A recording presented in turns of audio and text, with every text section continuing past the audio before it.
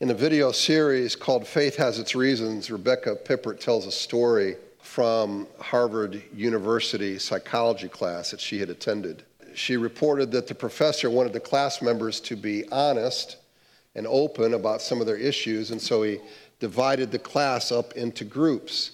Each group shared about what was going on personally with themselves, and she reports that in her class, they were amazingly honest. One shared her depression, another of his frustration with one of his parents, another girlfriend troubles. It was honest, it was open, it was real.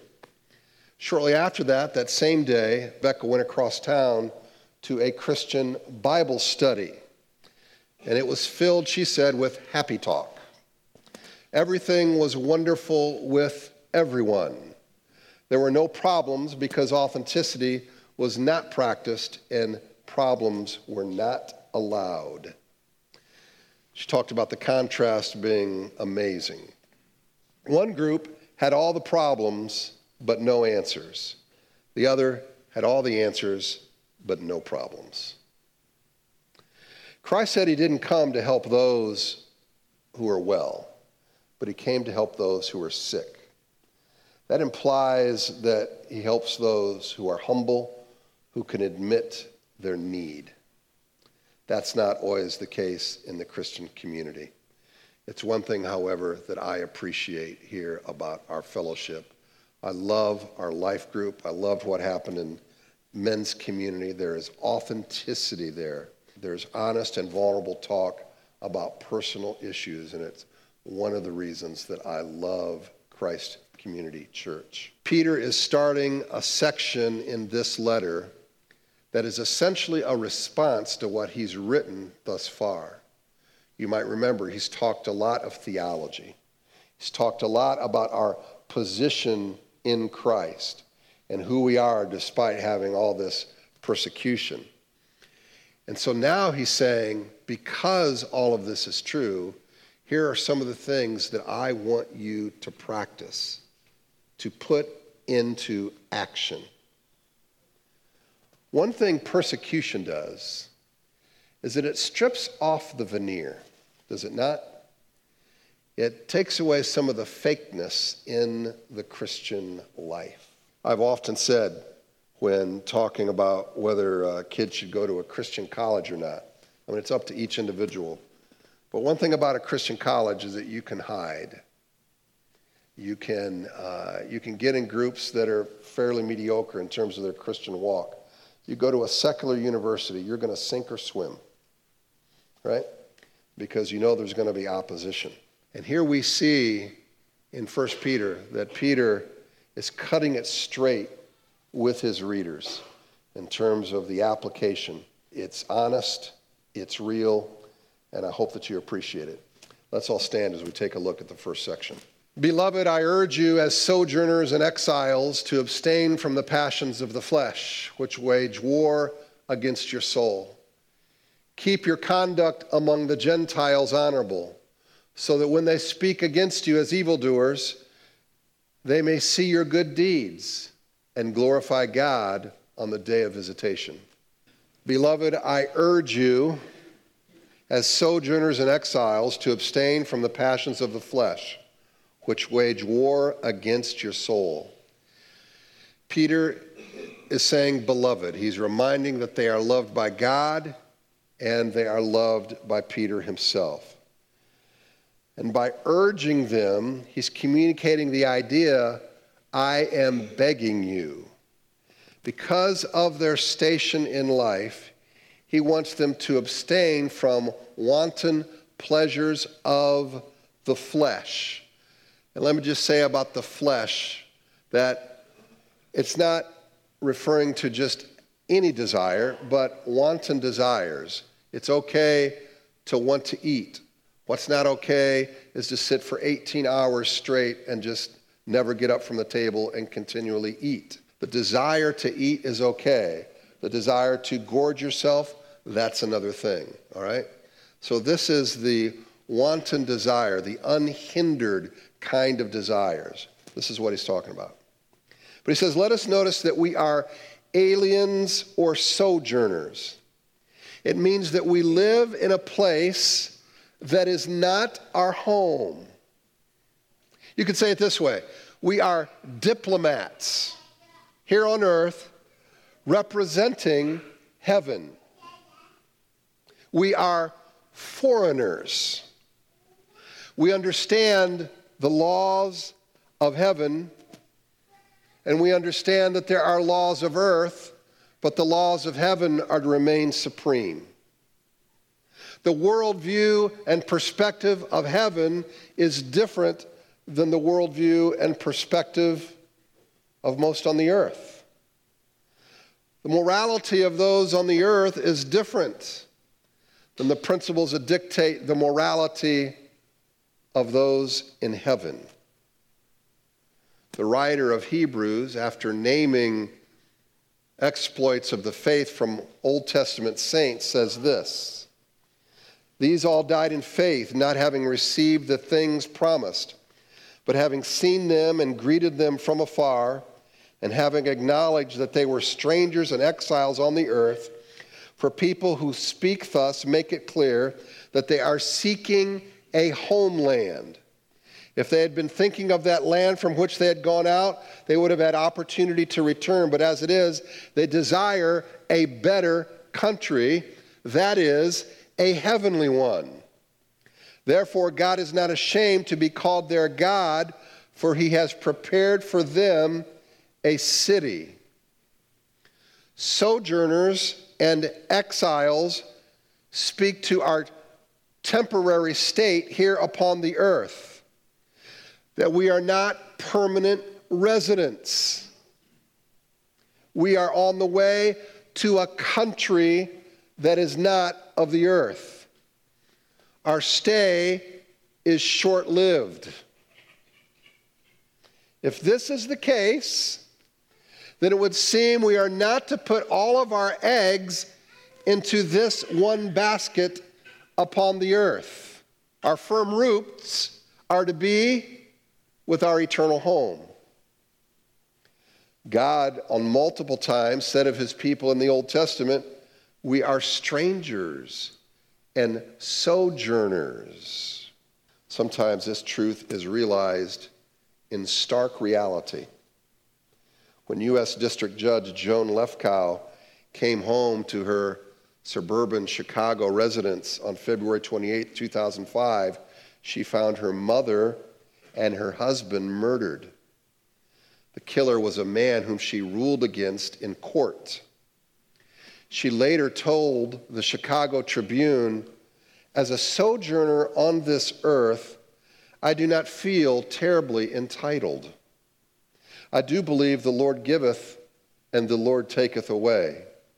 It's your responsibility to accept the adversity as well as you accept the abundance." End quote. Wow. That's hardcore. The idea is that we are to understand our transient state and citizenship in heaven, and that is to lead to a loosening of our grip on things of the earth. It doesn't always happen that way. Remember what you were like when you got a new car? Okay? And you didn't want to hurt it at all, and the way you polished it? I remember years ago, I got a newer car, parked it in the garage, and one of the kids had their bike, like the first week I had it, that was in the garage, and they're pushing on the bike to come out of the garage, and they take the handlebar and just scrapes alongside of the car. I locked them in the closet for a week.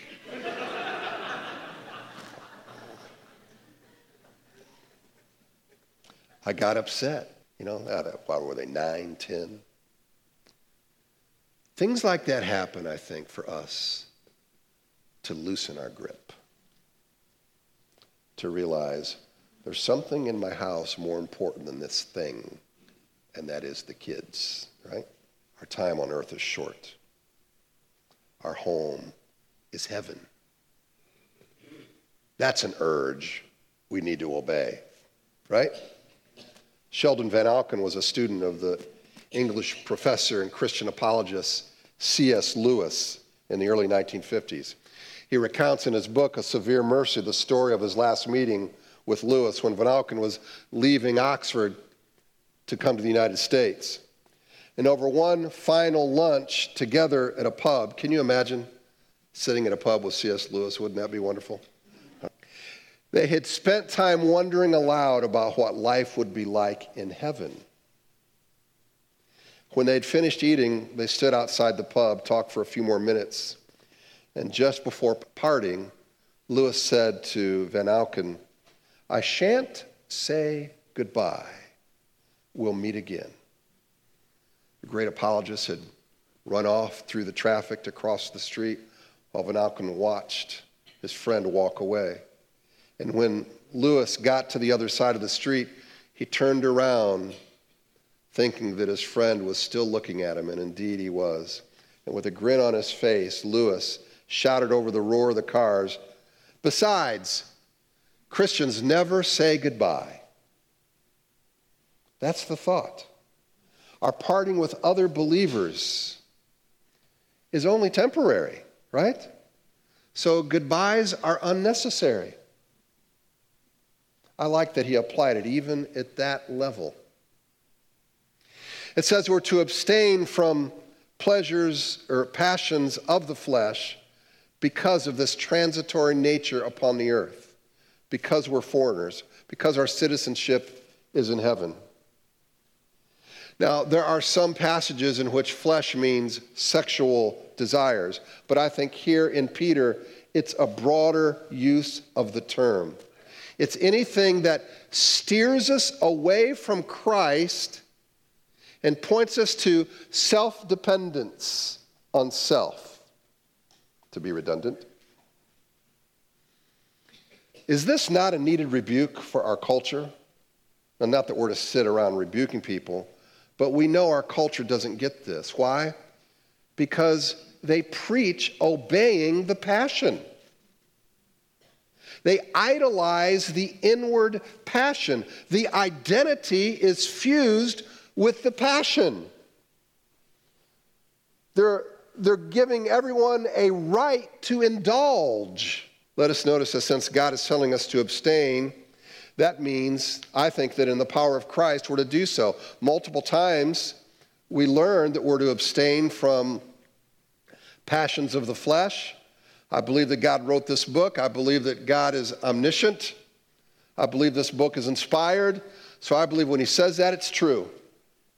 That because Christ is in us and we are in Christ, we have the ability to say no to the passion. And I know that some are in bondage right now that they don't believe that. But that is deception. We can have freedom in Christ in any situation. Listen to what Paul said. "For this is the will of God, your sanctification, that you abstain from sexual immorality." There, he's more pointed. "That each one of you know how to control his own body in holiness and honor." What? Control your body, control your passions, not in the passion of lust like the Gentiles who do not know. The culture says, let it rip. The Christian says, this is in moderation. And certainly within sexual passions, within the confines of marriage between a man and a woman. Not in the passion of lust like the Gentiles who do not know God, that no one transgress and wrong his brother in this matter, because the Lord is an avenger in all these things, as we told you beforehand and solemnly warned you.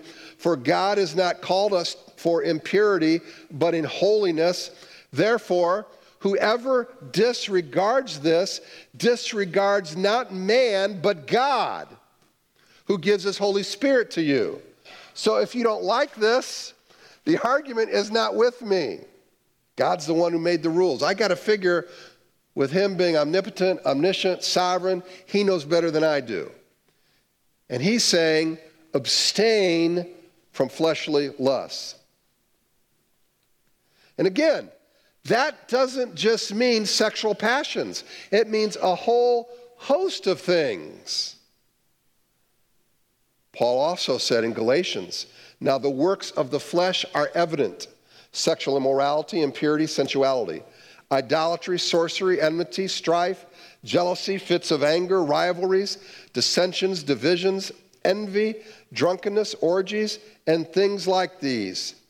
I warn you, as I warned you before, that those who do such things will not inherit the kingdom of God. Now, I don't believe he's talking about heaven there.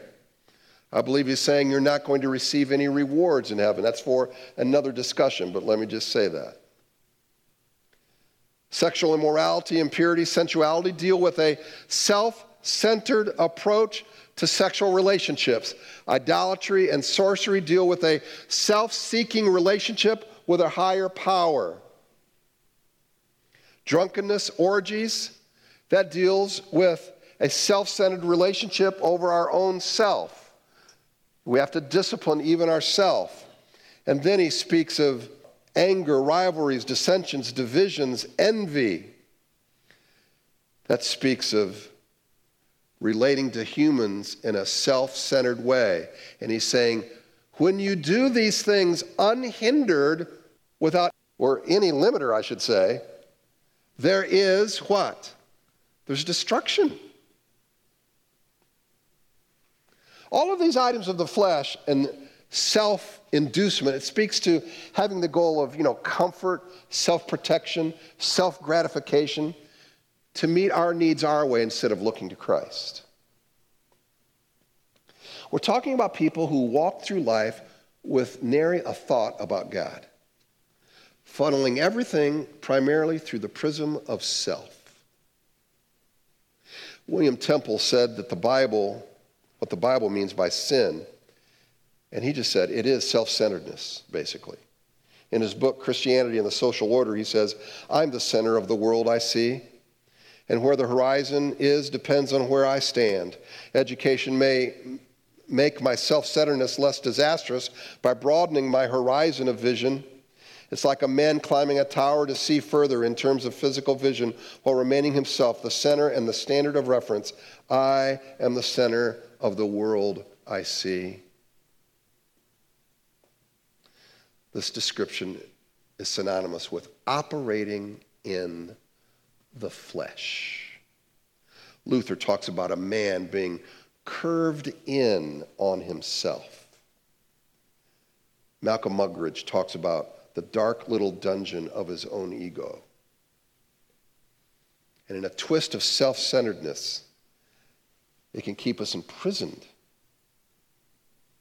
See, our flesh always wants moi to be first. My biggest struggle as a pastor is not problem people in the church. It's me. It's dealing with my own pride and ego and lusts and passions. D.L. Moody said the same thing. Said the biggest problem he has in ministry is D.L. Moody.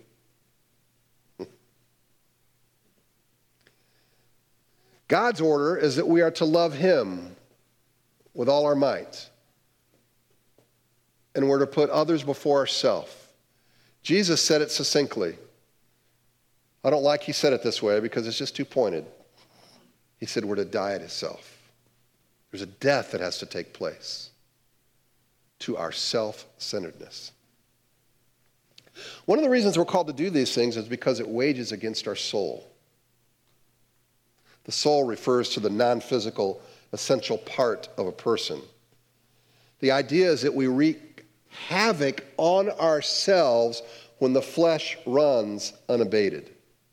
We become spiritually weak. It reminds me of David in Psalm 32, where he talks about his bones wasting away, hurting. His strength goes away like through the fever heat of summer. Why? Because he had unconfessed sin in his life that wasn't addressed. Because he'd let his flesh run. And his strength was gone, his spiritual strength. By waging war, it means there's an assault on our soul by our flesh against our own spiritual vitality and growth. And so consistently satisfying these wanton desires without looking through the filter of God's will, right? It saps our strength. It limits our maturity. And then it also affects our relationships. And I think even our community. Peter is encouraging us, as we heard from our men's community, and as I talk to you, that we are to be honest and open with one another. And when we deal with these fleshly passions, one of the things that was said yesterday, we have to have a bigger yes than what we're saying no to. We say yes to our growth, our maturity, and our spiritual health, to say no to our fleshly passion. And so we have a strategy. It has to be more than just, saying no. So we have to be aware of the damage that it causes.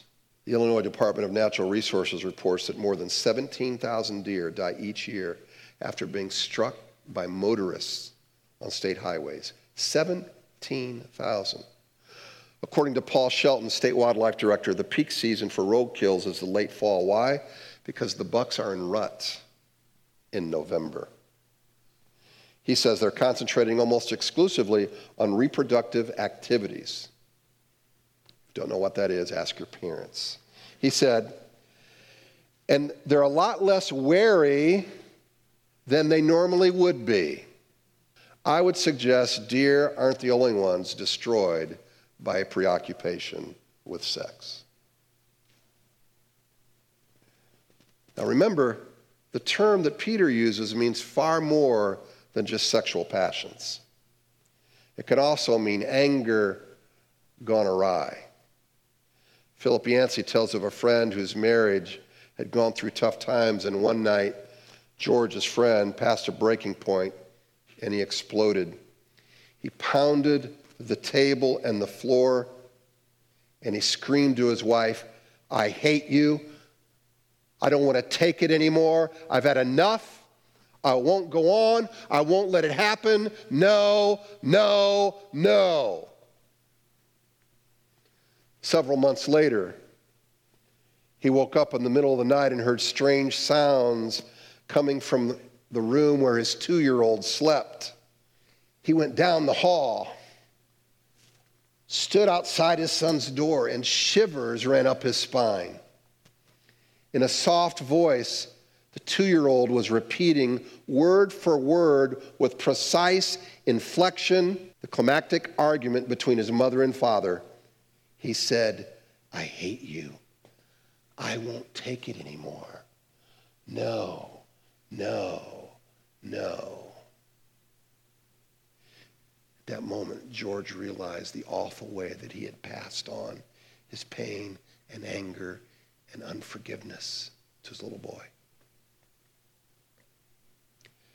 And right about now, I know just about every parent here is feeling guilty and bad, and that is not my goal. But it's to realize that we cannot let these outbursts of anger go without there being consequences. Listen, there's great hope and healing in these things. I want you to hear me say this, okay? All right? We've experienced tough times. We've said words, Janet and I, that we regretted, but we apologize to the kids. We confess the sin to the kids. And I have found that our children have been the most forgiving bunch when parents will humble themselves. Just don't let there be a long time in between the act and the confession, right? I'm trying to cut down on the confessions in the terms of the anger outbursts, right? Where those are needed. But it can still happen. Be quick to respond. Unlike David in Psalm 32, where he had to experience these consequences getting worse and worse until he broke.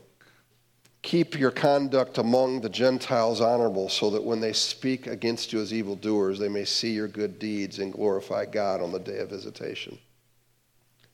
Another reason for not following our passions, besides the fact that our lives are transient, we have a citizenship in heaven, is that our lives can have a positive impact on those who do not know Christ. Now, Gentiles is sometimes used of non-Jews in the Bible, but here it's used of anyone outside of Christ. Now, let's first say this. We are not trying to win public opinion. We are not trying to be respected in the media. Christians who do this, I think, are foolish. The passage clearly states that you will be spoken against. You know, the first century Christian had plenty of bad press. Stories circulated that Christians engaged in incest and even cannibalism at their church meetings. You know, because you're to express love between brother and sister, have a holy kiss, eat the body and blood of Christ. Even Tacitus, who is responsible as a humanist historian, commented that Christians were loathed for their vices.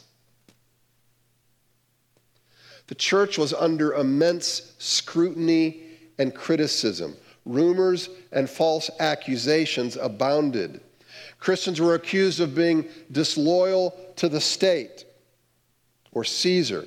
They were accused of purposely hurting the business enterprises of the city and of being godless people because they did not worship idols. And Peter advised them not to defend themselves or to argue against their accusers. Instead, they are to take a positive approach and demonstrate a different quality of life that non-believers are going to observe. Our behavior should be so positive over the long haul that it's going to dismantle the negative accusations. And so he proposes living a life so simply pure and exemplary that people are going to recognize what I was saying was just a false accusation. And he hopes that this will end up glorifying God when some of these people actually believe the gospel and come to Christ. The passage says when God visits, non-believers will glorify God. Well, what's that referring to? Well, some think it's the day of judgment when people are, forced to see that God was right, the people of God were right, at least on some things, right? Others think it means that when the unbeliever is visited by God with his grace and matches that with the good works of believers around them, it creates a powerful combination to witness of the power of Christ. The verb for glorify occurs 61 times in the New Testament, but it's never used of unbelievers who are forced unwillingly to admit that God or his people have been in the right. So I happen to think it means people coming to Christ. God's grace being applied to the heart of the non-believer. So Peter reminds us that the lives of the converts will in turn glorify God. In the summer of 1805, a number of Indian chiefs and warriors met in a council at Buffalo Creek, New York, to hear a presentation of the Christian message by a Mr. Cram from the Boston Missionary Society. After the sermon, a response was given by Red Jacket, one of the leading chiefs. Among other things, the chief said this: "Brother, you say that there is but one way to worship and serve the Great Spirit. If there is but one religion, why do you white people differ so much about it? Why not all agree, as you can all read the book? Brother, we are told that you've been preaching to the white people in this place. These people are our neighbors. We are acquainted with them. We will wait a little while and see what effect your preaching has upon them. If we find it does them good, makes them honest, and less disposed to cheat Indians, we will then consider again of what you have said." End quote. Interesting. I believe half of that. The first part, if everybody reads the same book, everybody sees the same God, then they would all believe. It doesn't take into account the fact that as humans, we are born into sin. The fact is, if God were to appear here in Springfield, Missouri, and have a hand come down from heaven, would that make, and with a loud voice, I am God, believe me? Do we really think that all 250,000 people in this surrounding area are automatically going to become believing Christians as a result of that? No. And why is that? Because the Bible says that people are born in rebellion against God because they do not want to believe. And all you need is a 2-year-old to tell you that people do not want to do what they are told to do. And so it is with people, right? That being said, the best advertisement that we have for our Christian witness is not our website. It is not our app, as much as we enjoy that. It is not our building. I'm grateful for the building. That is not our best advertisement. You know what it is? It's our new chair. It's not. It's you. You are the best advertisement for the Lord and for this church. The life that you live, the love that you have. I've had 2 separate people. One was in a hospital. Another one just called to say to me, I have never in my life, and I've been involved with multiple churches, I've never seen the love that is expressed like it's expressed in your church. I said, well, it's not me, but I'd have to agree with you that God has done a work and these people are special. You have been touched by God and God's grace is real. And here's the thing. We have issues. We have problems in the church, in families, as individuals, right? We do. But there can still be love and grace, forgiveness, more times than not. We're quick to resolve, hopefully quick to heal. It's not the absence of issues. It's that we live in a grace community and we can address these things and we can be open and honest, that when somebody asks us how we're doing, we can say, you know what, I'm not doing too good. And if you don't want to talk about it, just say, you know what, I just don't want to talk about it today. And that's fine. And hopefully people will respect your space. But you know that there'll be people here that love and care for you. And I think that's a little of what Peter was talking about. That the best advertisement is you for who God is and the change that he can make in lives and the power of the gospel. It's like we are wearing a billboard around us. And I hope it's saying, because of the way I'm living my life, you can believe in Jesus. My experience is 95% of what I experience in ministry at this church is great. The other 5%, it's just, real life and things that you got to deal with and conflicts and all that. But let's be honest about that. Not have to hide it. It's that realness that attracts me. Not that we have smoke and mirrors and a fancy show. We purposely don't do that. You realize that? We purposely are not going to put on a high-powered thing or shiny programs. It's you that's the best advertisement.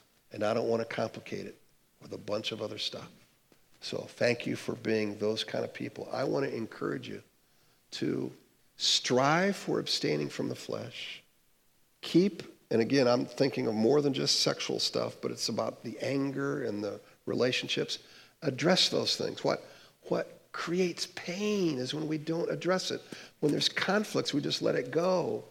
We don't tell the truth to one another. That's what we have to address quickly. And when we can do that, we get to enjoy what we enjoy here. Let's pray.